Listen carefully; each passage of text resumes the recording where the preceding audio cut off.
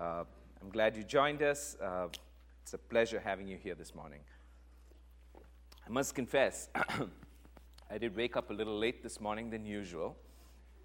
So, it's that startled feeling. You wake up and say, oh, I need to go, and you run out and get into the car somehow. I was on 84, and I was like, looking into the rearview mirror saying, did I brush my hair? Did I, and then I'm like trying to just do this. And the reason I'm saying all this is because of the message. Again, it's very relevant.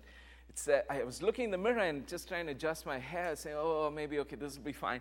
And suddenly I get this prompt in my spirit. It says, oh, you're looking good, that's all good.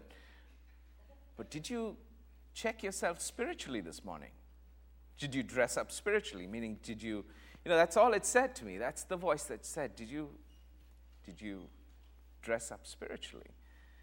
And the obvious answer was no, because, got out of bed, did my things, and in the car, and on my way here. And we are talking about the Holy Spirit last week and this week too. And I want you to know this personhood of the Holy Spirit is very real. He is with us, he talks to us, and he was prompting me this morning on 84 that I need to spend a few moments with my Father. And that's exactly what I did. I was able to communicate, talk to him, set my spirit right with him, and that's the person of the Holy Spirit. And I just wanted to say that, and a few things came to my mind, because we were talking about, we've been talking about the Holy Spirit and its function with us, and, he was telling me this morning that, you don't do this out of fear of sinning. You see, they said sometimes we get into this mode, and we haven't even reached the message. This is on my heart this morning. You get into this mode where you have to do things, oh, I miss reading my Bible. Oh, I miss praying. Ooh, I'm going to get zapped by God. I'm a sinner. Oh, what a terrible Christian I am. I didn't read my Bible this morning. And I'm telling you, that's not what it is. The Holy Spirit was telling me this morning, that's not what it is. He made an analogy in my mind about my marriage. He said, you don't go and show love to your wife, or an act of love to your wife, and then say, I'm doing this to save my marriage. It's because, I need to be married. I need to be married. You're not doing this because you're worried about your marriage. You are married. You're in a good state. You're doing this to demonstrate your love for your spouse or for your loved one. That's what God was telling me. It's not that I don't want this to be an act of, if I don't do this, I'm a sinner. But he wants me to do it because of my love for him. Can you get the difference? On one side, you're doing this out of fear and out of regulation and out of legalism, or you have to do this. On the other side, you're doing it because you love someone. So if you go to a marriage seminar and the next day you're doing all these things, so because it's said you better do this and this and this, and you're not doing it because of love, then there's something that you need to check in that relationship. But if you're doing it because you look at that someone and say, I love you, here's what I'd like to do for you, I love you, I want to spend some time with you, that's the difference. Because the victory that we have is already there. We are married to Christ. He has once and for all settled this issue about us going to heaven. We don't need to worry about that. We don't need to have this fear of being a sinner anymore. So let's walk in that freedom, but let's walk in that love relationship with God. So I got that off my chest, but it's part of the thing. So let's get to this whole the issue of the Holy Spirit, because that's exactly what I experienced this morning. So the Holy Spirit, like we saw last week, is a person equal to God in every way. He is not to be diminished in any form or manner, because he is God. We've seen that he is holy, he's eternal, he's omnipresent, he's everywhere, he's omnipotent, all-powerful, and he's omniscient, meaning he knows all these things. And these are the attributes of God. And last week we saw verse by verse which kind of attributes all these things to the Holy Spirit. We also read in Ephesians 1, 13 to 14, it says, and now you Gentiles have also heard the truth, the good news that God saves you. And when you believed in Christ, he identified you as his own. Remember the scanner things? He finds you and He identified you as his own by giving you the Holy Spirit whom he promised long ago. The Spirit is God's guarantee that He will give us the inheritance He promised, and that He has purchased us to be His own people. He did this so that we would praise and glorify Him. So that's again the Holy Spirit in us. We also saw in John chapter 16, verse 8, it says, and when He has come, the Holy Spirit, He will convict the world of sin and of righteousness and of judgment. Of sin because they do not believe in me, of righteousness because I go to my Father and you see me no more, and of judgment because the ruler of this world is judged. So I want to make sure that you understood that. The Holy Spirit convicts you and me of something that we've done, a sin that separates us from God. He convicts us. He penetrates the deepest area in our soul, in our heart, and convicts us. And that job is not yours to do for another. It is the Holy Spirit's work. Right? That penetrating power is the Holy Spirit's work. So He convicts us, and then He reminds us of righteousness. The righteousness is not your right doing. He's not telling you every morning, get up, read the Bible. It's not that act or thing. The righteousness that He's talking about is your right standing with God, which is forever because of what Christ has done on the cross. You did nothing to deserve that. You had no part in it. This was God the Father and Jesus the Son acting together to make a way for you. So your righteousness, the Holy Spirit reminds you every morning, comes from the righteousness that God has placed on you, not because what you're going to do that morning or that day. So He reminds you of that. So when you goof up, when you fail, when you fall, you don't feel like you've lost the righteousness. You are always righteous in God's presence because that is a work of the cross. And then the last thing, He reminds you of judgment, which is to tell you, not the judgment on you, He's telling you the judgment because the ruler of the world is judged. That means Satan is judged. He is defeated. He is no more. He has no victory over your life. So don't stand in some false form of, I'm going to be judged and I'm a guilty person. No, He's not talking about you. He's reminding you that Satan is judged. He is done with, so don't let him have a hold on your life. All right? So remember those things. Those are definitely what we want to remember when the Holy Spirit is talked about. We also reminded last week that the Holy Spirit is like Jesus. The verse says, if you've seen me, you've seen the Father. I and the Father are one. If you see, Jesus tells us this. And if God the Father, God the Son, and God the Holy Spirit are similar, then if you have seen Jesus, you've read about Him in the Gospels, you see how He was when He lived on earth. If you've seen Jesus, then you have seen the Holy Spirit. So the Holy Spirit is what? Jesus was loving, compassionate, caring. He was not out of control. He was not this person who was just forceful and, beating people up. And, we have this image. When you say Holy Spirit, people tend to, fear it in some way, fear Him in some way. But the Holy Spirit is peaceful. He is loving. He's compassionate. He's caring. He will never force His way unless you request that He comes into your life. We also remember that He's a helper. He's a teacher. He's a guide. And He is your source of power. So I want to talk a little bit about how to receive the Holy Spirit. So from what I've understood and seen in the Scripture, there are a few steps to this. So let's look at Acts 2, 37 to 38. It says, when the people heard this, so here Peter is, just after Jesus had resurrected, Peter was with all the other disciples. They were in this room waiting for the Holy Spirit, and the Holy Spirit came upon them, and they were filled with power, and Peter went out and started speaking to the people. And so it says, when they heard this, they were cut to the heart and said to Peter and the other apostles, brothers, what shall we do? So here's what I'd love to show you. The words, they were cut to the heart, that's like a very penetrating expression, correct? It looks like these people, they were standing there and someone just kind of pierced right in. That is the work of the Holy Spirit. No man can go in and do that. No woman can go in and do that. How many times have you experienced, or maybe you've seen it for yourself or experienced it for yourself, when God's presence, God's Holy Spirit comes upon you, you are in tears, you're on your knees. I've seen big men just get down on their knees and cry before God.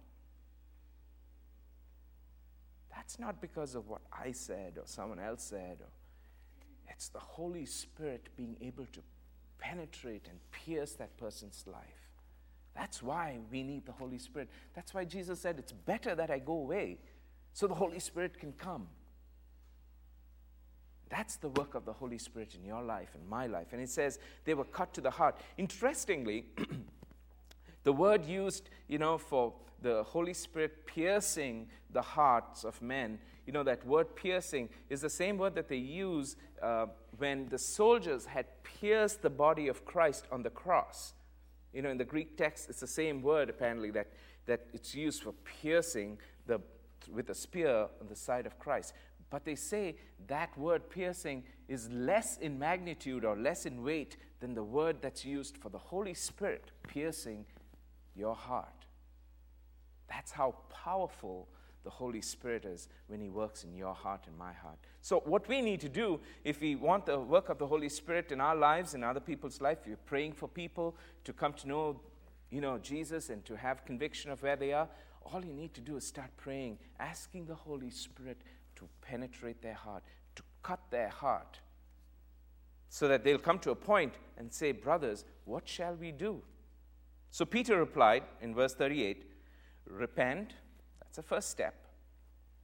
Second step, and be baptized, every one of you, in the name of the Lord Jesus, for the forgiveness of your sins. And what does it say? You will receive the gift of the Holy Spirit. So that's the first step. Here's another one that I want to show you. Luke 11, 9 to 13. It says, So I say to you, ask, and it will be given you. Seek, and you will find. Knock, and the door will be opened to you. For everyone who asks receives. The one who seeks finds. And the one who knocks, the door will be opened. Which of you fathers, if your son asks for a fish, will give him a snake instead? Or if he asks for an egg, say, here, take a scorpion. If you then, though you are evil, know how to give good gifts to your children, how much more will your Father in heaven give you the Holy Spirit to those who ask Him? So here's the next thing. You need to ask. All right? So it says, ask and it will be given to you. And Jesus says, your Father in heaven will give it to you. John 7, 37 to 39, it says, on the last and greatest day of the festival, Jesus stood and said in a loud voice, let anyone who is thirsty come to me and drink. Whoever believes in me, as Scripture has said, rivers of living water will flow from within them. By this he meant the Spirit, whom those who believed in him were later to receive. Up to that time, the Spirit had not been given, since Jesus had not yet been glorified.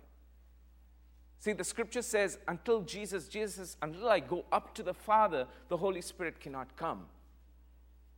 So he was making reference to the Holy Spirit here. But he said, come to me and drink. Anyone who is thirsty, come to me and drink. So here are some things I want you to recognize. You have to be thirsty. You have to want this. You've got to want water and then drink. But if you look at water and say, not thirsty, not going to drink, this is not somehow going to get into you. Are you thirsty for the Holy Spirit is a question that you need to ask yourself. If you are, Jesus says, come and drink. It's a very simple analysis that Jesus is giving us, because only if you are thirsty would you want to drink. No one can force this upon you. It is not a function where we're coming and saying, it's not like we're opening our mouth and forcing this down. That's not how this works. Jesus says, if you are thirsty, anyone who is thirsty, let him come and drink. Here's the next bit. 1 Corinthians chapter 6, verse 19. It says, do you not know that your bodies are temples of the Holy Spirit, who is in you, whom you have received from God? You are not your own. Then in Romans 6:13 it says, do not offer any part of yourself to sin as an instrument of wickedness, but rather offer yourselves to God as those who have been bought from death to life, and offer every part of yourself to Him as an instrument of righteousness. So here's the next step that you need to do to have the Holy Spirit function and work within you, is to stop offering your bodies as an instrument of sin, but instead offer it to God who has bought you from death to life. He says, offer every part of your body to Him as an instrument of righteousness. So when you go back today, I want you to take a few minutes and talk and think and ask yourself about this. You need to just, first of all, check if have you repented? Have you turned around? Have you walked away from things? Have you declared to God that you are sorry that you need Jesus in your life? Have you made that step? If so, then have you been baptized? And then it says, ask, you will be given. And you have to be thirsty. You want to be able to get the whole gift of the Holy Spirit. And then Jesus says, come to me and drink. And lastly, it says, stop offering your bodies as acts of sin, but instead turn it around and give it to God for acts of righteousness. This is what the Holy Spirit, once you have this, a few steps in place, you will find that the Holy Spirit is able to work in your life, because the Holy Spirit really comes into our lives to regenerate our lives, to change us, to cause rebirth. We use this term born again sometimes very loosely. But that's the purpose, that's the work of the Holy Spirit, to come into our lives and to cause this rebirth and change us. I want to take us to that chapter where Jesus talks about this. John chapter 3 and verse 3. It says, Jesus is talking to Nicodemus, and Jesus replied, very truly I tell you, no one can see the kingdom of God unless they are born again. John 3, 9-10 says, how can this be? Nicodemus asked. And Jesus tells Nicodemus, you are Israel's teacher, said Jesus. Do you not understand these things? So it's amazing how Jesus looks at Nicodemus and says, why is it that you don't understand this thing of the Holy Spirit working in someone's life or being born again from the inside? You are a teacher of the Old Testament. In those days they had the Old Testament. Why don't you know these things? So what Jesus was really saying is that the work of the Spirit is actually demonstrated in the Old Testament. So I want to take us to those chapters a bit. It says in Deuteronomy chapter 30, verse 6, it says, the Lord your God will circumcise your hearts and the hearts of your descendants, so that you may love Him with all your heart, with all your soul, and live. Now, this is a function of the Holy Spirit. The act of circumcision, or the act of removing things from the heart that's not good. This is the work of the Holy Spirit, and that was demonstrated in Deuteronomy. Look at it in Ezekiel chapter 11, verses 19-20. It says, I will give them an undivided heart and put a new spirit in them. Isn't that amazing that it's there in the Old Testament? That although the Holy Spirit has come to us after Jesus left earth, but Jesus talked to the Holy Spirit even in the Old Testament that He was there. Of course, His function was limited. He would come and He would go. He would come and go. But the work of the Holy Spirit was seen in the Old Testament. So in Ezekiel, it says, God says to Ezekiel, I will give them an undivided heart and put a new spirit in them. Just a moment.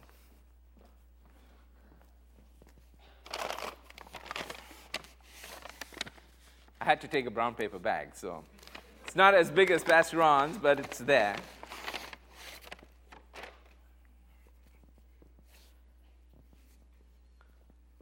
I will give them an undivided heart, put a new spirit in them.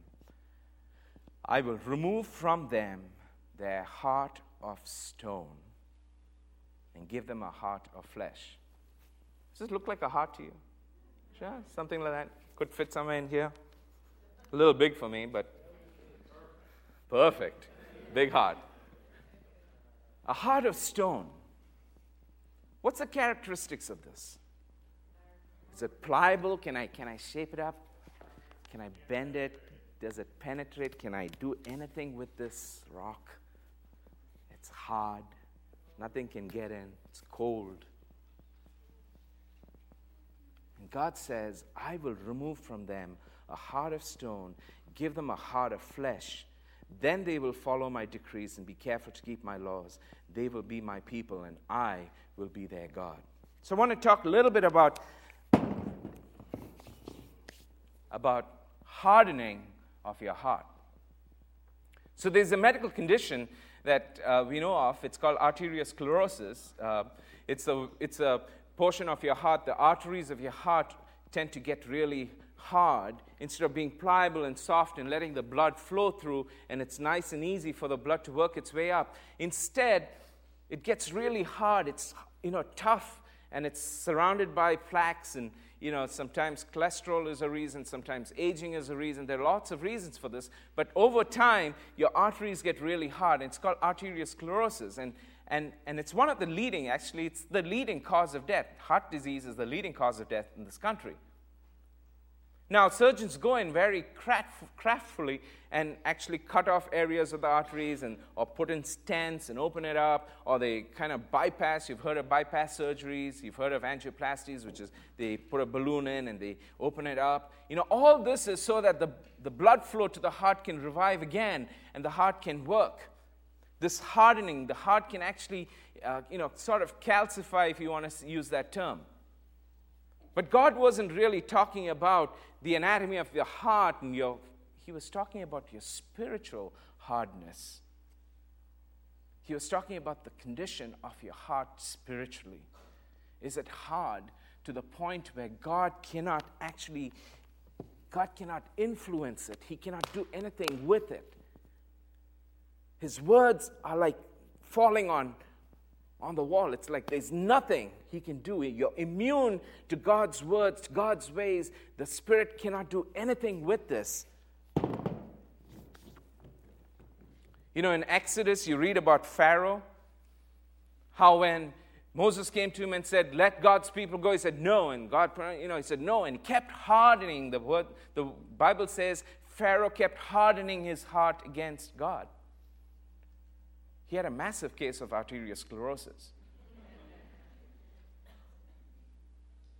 And God had to show him in a very strong way how He is God, and pretty much brought him to his knees. See, in the book of Ezekiel, in those days, this was about 600 years ago, the Bible says in Ezekiel's days, the people were hard-hearted.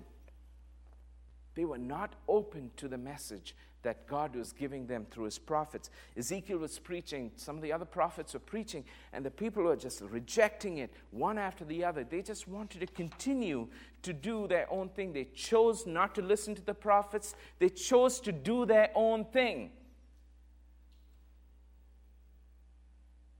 And God says, you have hard hearts. You have a heart of stone. Here's the other thing that I have recognized in this passage of Scripture. Do you think this hardness of heart came in overnight? Was it something they were nice and pliable one day, next day they were gone? These were because of a series of decisions. These were because of a series of choices. It was one step that led to the next, and one step that led to the next, and ultimately their heart was hardened.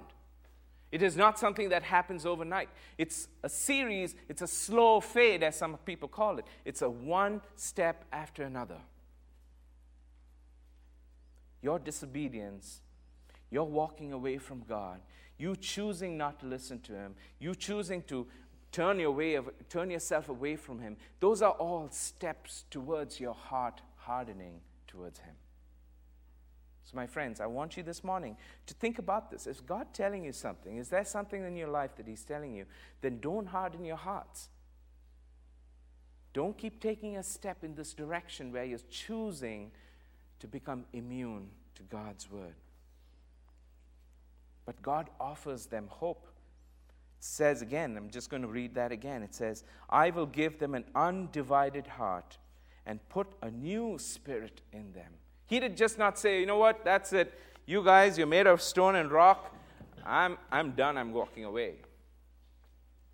He said, no, I'm putting in you a new spirit. I will remove your heart of stone and give you a heart of flesh so that you can Follow my decrees, and you will be my people, and I will be your God. God wasn't really going to step in and do a small, angioplasty, like put a small stent or do a bypass. No. He was talking about, well, let me have you watch this video. For those who are queasy, just take it easy. It's not going to be long, but it's amazing, the amount of scientific approaches we've made in our lifetime. So I want you to watch this and think about what God is going to do.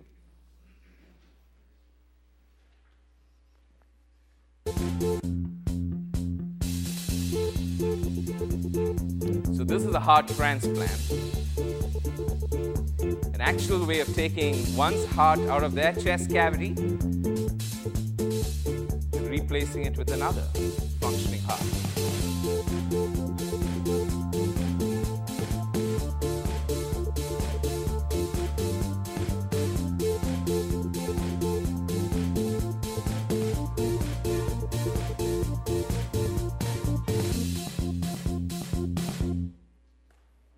That's amazing. I mean, I know some people shy away from these things, but I thought it was a good analogy to show you how God is taking out one heart and replacing it with another. He's talking about a heart transplant, not like fixing, as crafty as that is. This is an amazing advancement in our time where the surgeons can skillfully take out one heart and replace it with another. The amount of, perfect timing, everything has to be so good. And, in my final year, I had to do a project, and one of it was on replacement of a valve, and I had to go in and do the procedures for, physical therapy and their follow-up and their post-op involvement. So I get up and personal to take pictures of the heart, and it was amazing to see God's creation and how God has put this, heart in us and how it works. But it says, I will remove from them a heart of stone and put in them a heart of flesh. God says in John 14:16, Jesus says, I will pray the Father, and he will give you another helper, that he may abide with you forever. The Spirit of truth, whom the world cannot receive, because it neither sees him nor knows him. But you know him, for he dwells with you, and he will be with you. This is the Holy Spirit whom God has sent to us. He sent the Holy Spirit to us so he can make he can turn this heart of stone into a heart of flesh so that the Spirit can work in you. If you don't have the Holy Spirit in you, if you've not asked God for the Holy Spirit in you, then this heart of stone gets only worse. 2 Corinthians chapter 3 and verse 3 says this. This is Paul. He's talking to the church in Corinth. He says, you show, he's telling the people, that you are a letter from Christ.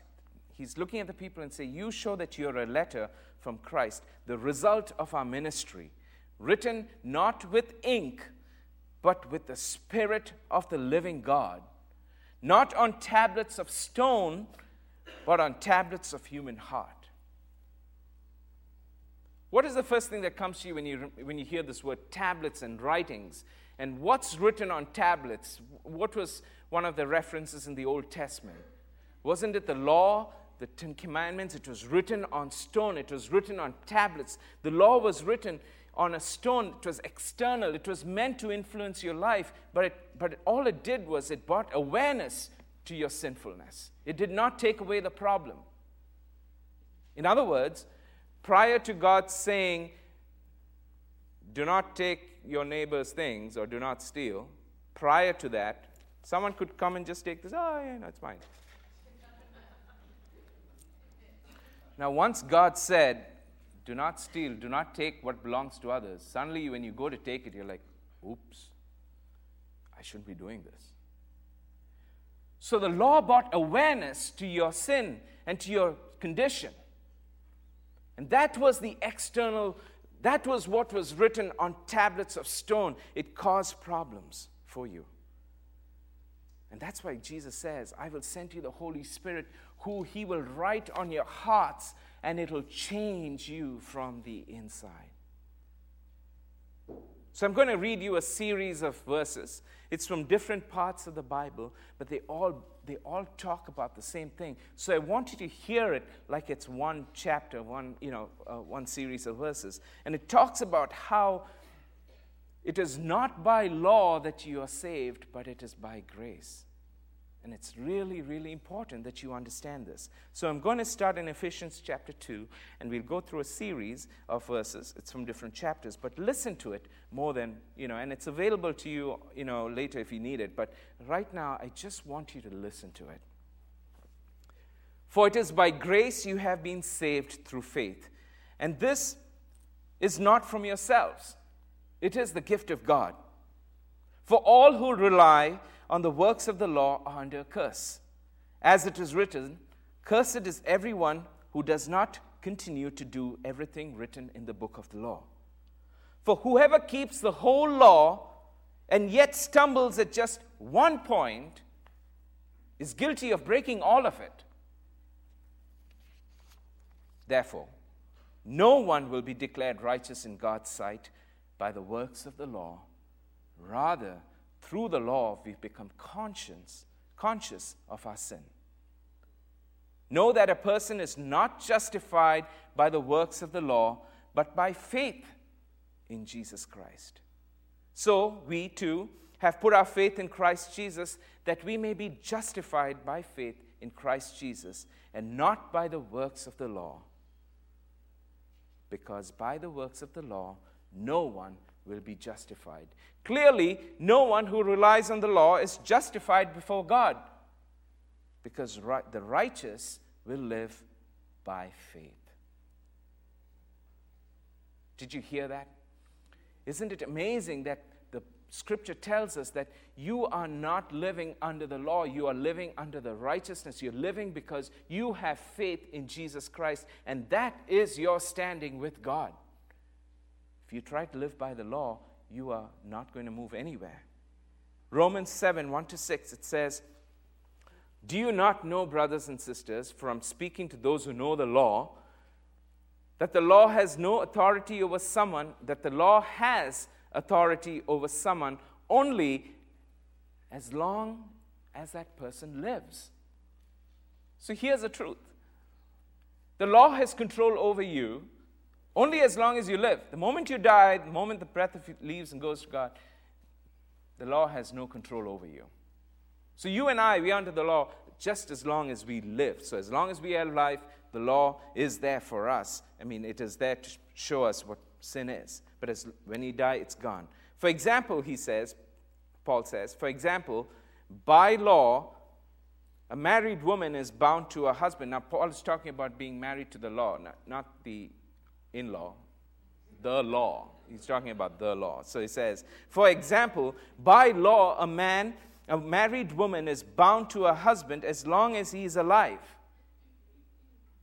But if her husband dies, she is released from that law that binds her to him. So then, if she has sexual relationship with another man while her husband is still alive, she is called an adulteress. But if her husband dies, she is released from that law and is not an adulteress if she marries another man. So, my dear brothers and sisters, you also died to the law through the body of Christ. So here's how I explained it last night. I said the moment you were born, you know how babies, when you whack them on their bottom to give a cry, it was really your way of saying, I do to the law. You were married to the law as soon as you were born. When you die, you're excluded from the law. But as long as you have life and breath, the moment you come into this world, and the moment you started breathing and walking, you were married to the law. But then it says, because of what Christ did, it says, my brothers and sisters, you also died to the law through the body of Christ, that you may belong to another, to him who was raised from the dead, in order that we might bear fruit for God. For when we were in the realm of the flesh, the sinful passions aroused by the law were at work with us, so that we bore the fruit of death. But now, by dying to what was once bound to us, we've been released from the law, so that we serve in a new way of the Spirit and not in the old way of the written code. When you accepted Christ into your heart, when you accept Christ into your heart, this relationship that you had with the law is broken because you've died physically, you've died spiritually to the law. And the law has no control over you. That's why when you see the baptism, we talk about how it's your death, your burial, and your resurrection. So when you accept Christ, it says through the finished work of the Christ, you have physically or spiritually died. And Galatians says, I have been crucified with Christ. I no longer live. But I live, the life I now live, I live in Christ. So you are actually dead to the law. Law comes looking for you, you're not to be found because you're dead. Like one of those special ops people, you see in movies. Died in 1965. What are you doing here? I mean, like, people have gone, disappeared. So when they come looking for you, when law comes looking for you, they cannot see you. You're dead to the law because of your work, because of the work of Christ. And He has covered you. He is now married to you. You belong to Him. So when you stand up, when you wake up, when you walk, remember this, that you are walking every day under the grace of Jesus Christ and not under the law. It says in Romans 6:14, for sin shall no longer be your master, because you're not under the law, but under grace. In Galatians 5:18 it says, but if you're led by the Spirit, you are not under the law. So here's my plea this morning. I want us to really take a look at the personhood of the Holy Spirit and think about how He can influence our lives by asking Him in. He is going to be able to help us walk every day in the Spirit, under grace, and not under the law. God's way of righteousness is yielding and not struggling. It is not a situation where you're struggling to do this, struggling to do that, and walk in this and walk in that. Or I need to keep my way pure, I need to do this. That's not what it is. That struggle is not what God's righteousness is about. God's righteousness is about yielding to the Holy Spirit that tells you, you are victorious. You have control over this. God is watching over you. He will give you the best. He is planning to prosper you. He will give you the victory. That's the voice you want to hear when you walk in every day.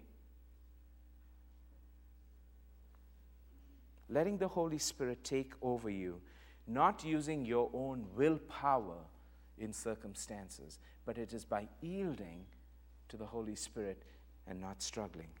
Also, God's way of righteousness is not effort, it's union. It's not effort, but it's union. Let's look at John chapter 15. It says, I am the true vine, my Father is the gardener. He cuts off every branch in me that bears no fruit, while every branch that does bear fruit, He prunes, so that it will be even more fruitful. You are already clean because of the word I have spoken to you. Remain in me as I also remain in you. No branch can bear fruit by itself. It must remain in the vine. Neither can you bear fruit unless you remain in me. Effort, not effort, but union. I am the vine, you are the branches. If you remain in me and I in you, you will bear much fruit.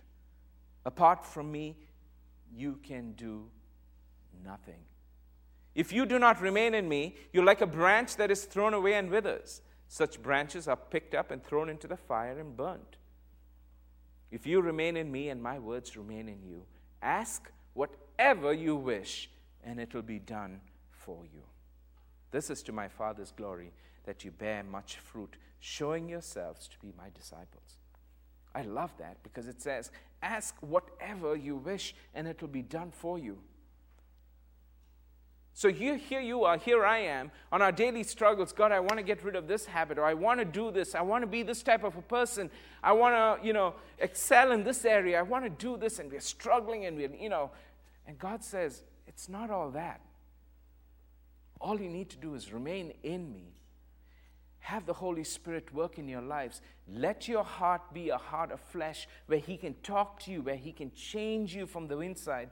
And then He says, ask whatever you wish, and it will be done for you. It's not your works, it's not your efforts, it is by yielding to the Holy Spirit. So this is how the Holy Spirit works within you. He empowers you to walk into freedom. He empowers you to walk every day in life and not in death. He tells you to walk in victory because He can influence what's going on in the heart. It's the same Spirit that rose Jesus up from the dead. Do you know that? The Holy Spirit is the one that came and rose Jesus up from the dead. And it's that same Spirit that resides in you and me. Don't you think He has the power to help you and me overcome these things that we want? Don't you think He has the power to help us face the situations that we have in front of us? Don't you think that He has the power to help us remove these mountains that's come across our way?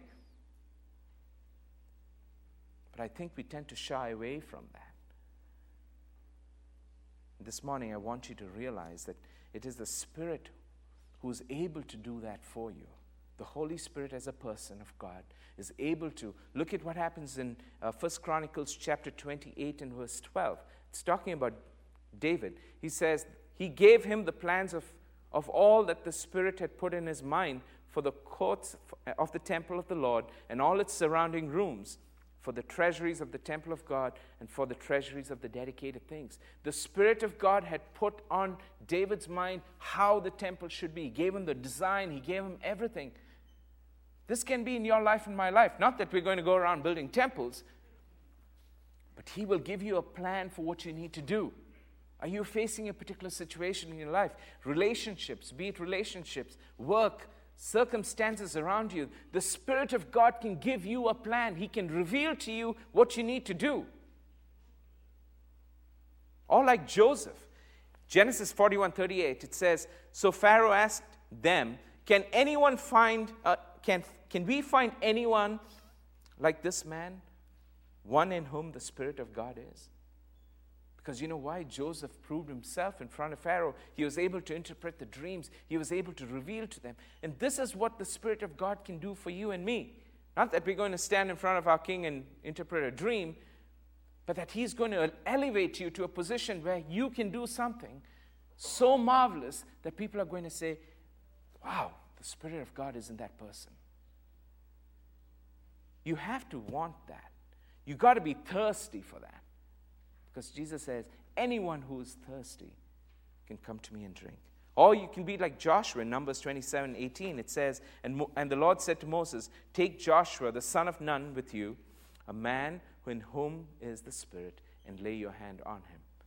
It was God's Spirit that caused Joshua to be such a warrior. You know him, right? You've heard the stories of Joshua, how he goes and, captures and advances the kingdom. That could be you and me if we allow the Holy Spirit to work in our lives. I want you to listen to the song. It talks about it's the same Spirit that rose Jesus up from the dead. It's that same Spirit that's available to you and me. And I want us to think about that as we listen to the song.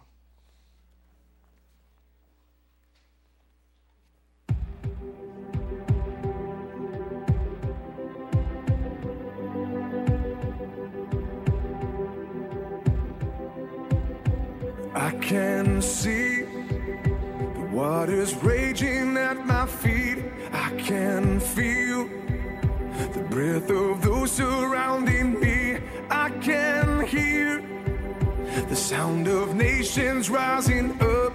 We will not be overtaken. We will not be overcome. I can walk down this dark and painful road. I can face every fear of the unknown. I can hear all God's children singing out. We will not be overtaken. We will not be overcome. The same power that rose Jesus from the grave, the same power that commanded dead to wait,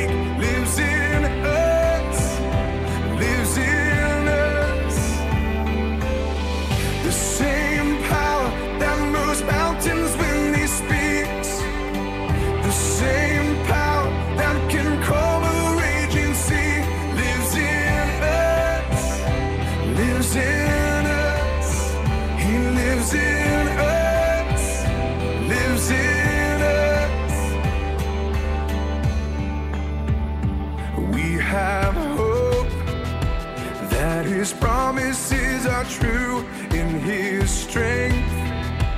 There is nothing we can't do. Yes, we know there are greater things in store. We will not be overtaken. We will not be overcome. The same power that rose Jesus from the grave, the same power that commands the dead to wake, lives in us, lives in us. The same power that moves mountains when He speaks, the same power that can calm a raging sea, lives in us, lives in us. He lives in us, lives in us. Greater is He that is living in me. He's conquered our enemy. No power of darkness, no weapon prevails. We stand here in victory. Oh, greater is He that is living in me. He's conquered our enemy. Oh, no power of darkness, no weapon prevails. We stand here in victory. Oh, in victory.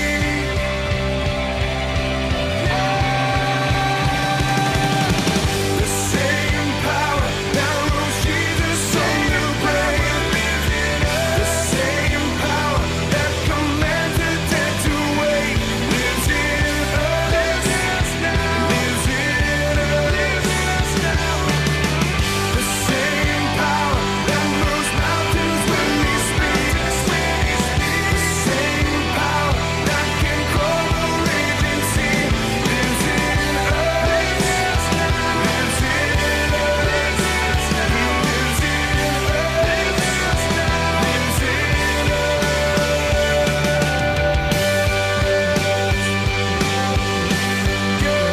He lives in us.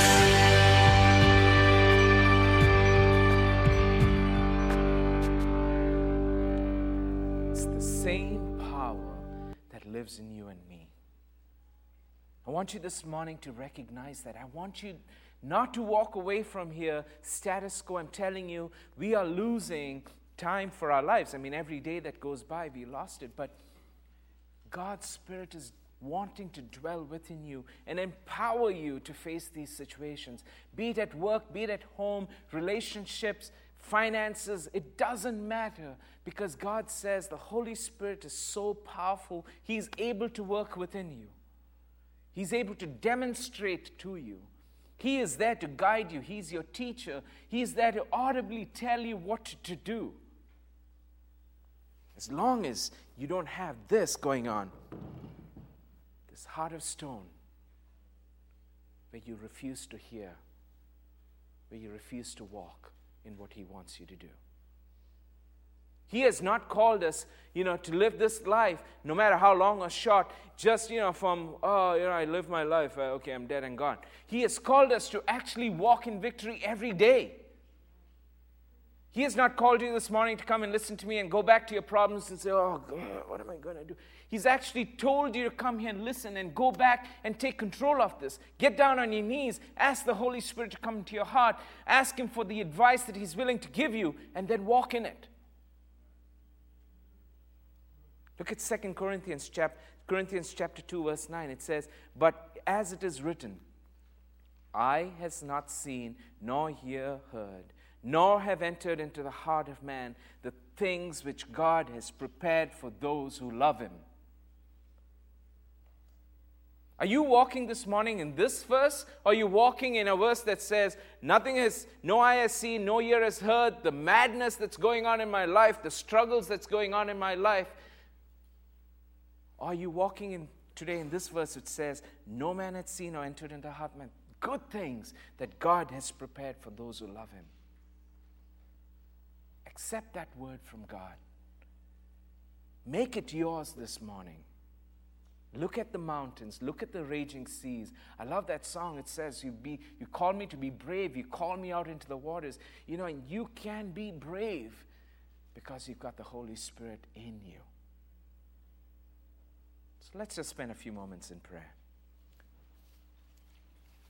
I want you to just think of what God has told you. And it's amazing how, we can stand here and talk and teach all we want. But if we don't allow the Holy Spirit to penetrate your heart, if you don't allow the Holy Spirit to work in your life, all these words will be useless. I want you to take a few moments. Listen to what God's Spirit is telling you. Accept the counsel. Take it from Him. Shut things out. Let the Holy Spirit talk to you.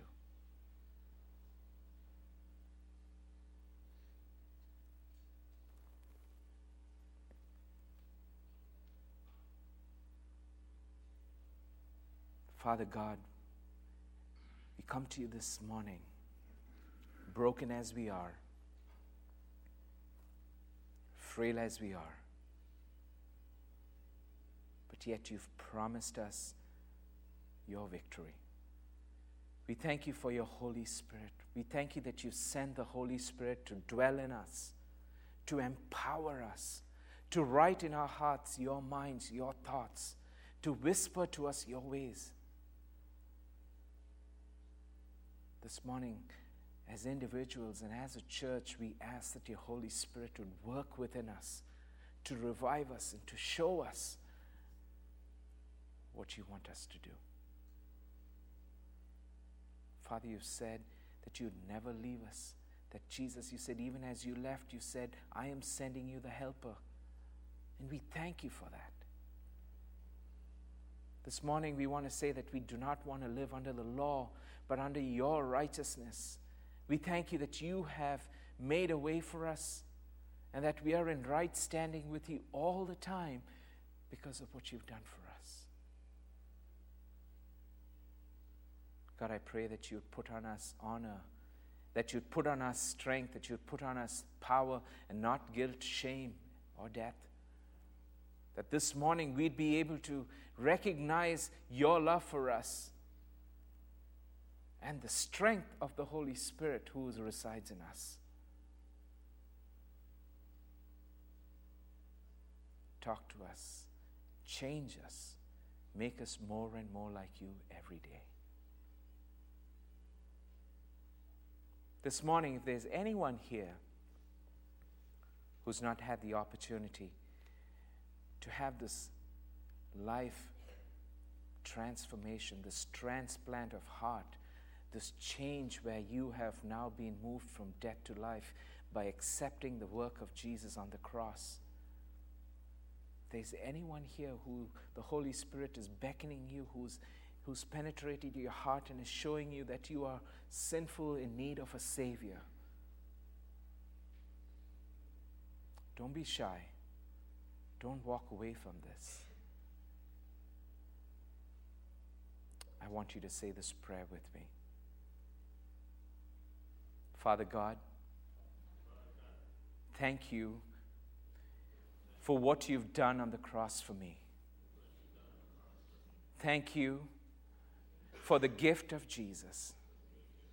Thank you for forgiving me of my sins.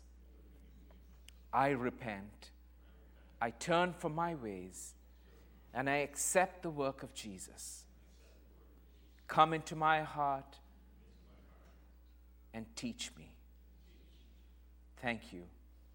In Jesus' name, amen.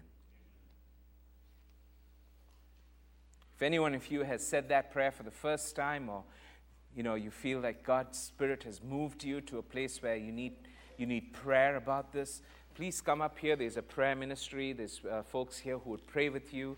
Otherwise, if you made this decision for the first time, meet our friends at the Connection Center. They have a small gift for you that'll kind of encourage you to walk in God's ways. So just before you go, the last thing is, on your Connections card, there's a weekly challenge that we put out. So this week, I've said, this week I will schedule a heart transplant. Now, I don't mean that you should call your cardiologist and say, I want a heart transplant. No. It says, I will trade my heart of stone for a heart of flesh. So, I pray that this week would be an awesome week for you, that you'd be able to see God's Holy Spirit leading you, talking to you, experiencing audibly what He wants to do for you. And then let it be a heart of flesh that He's able to write and turn and talk to. And you have a wonderful week, and God bless you.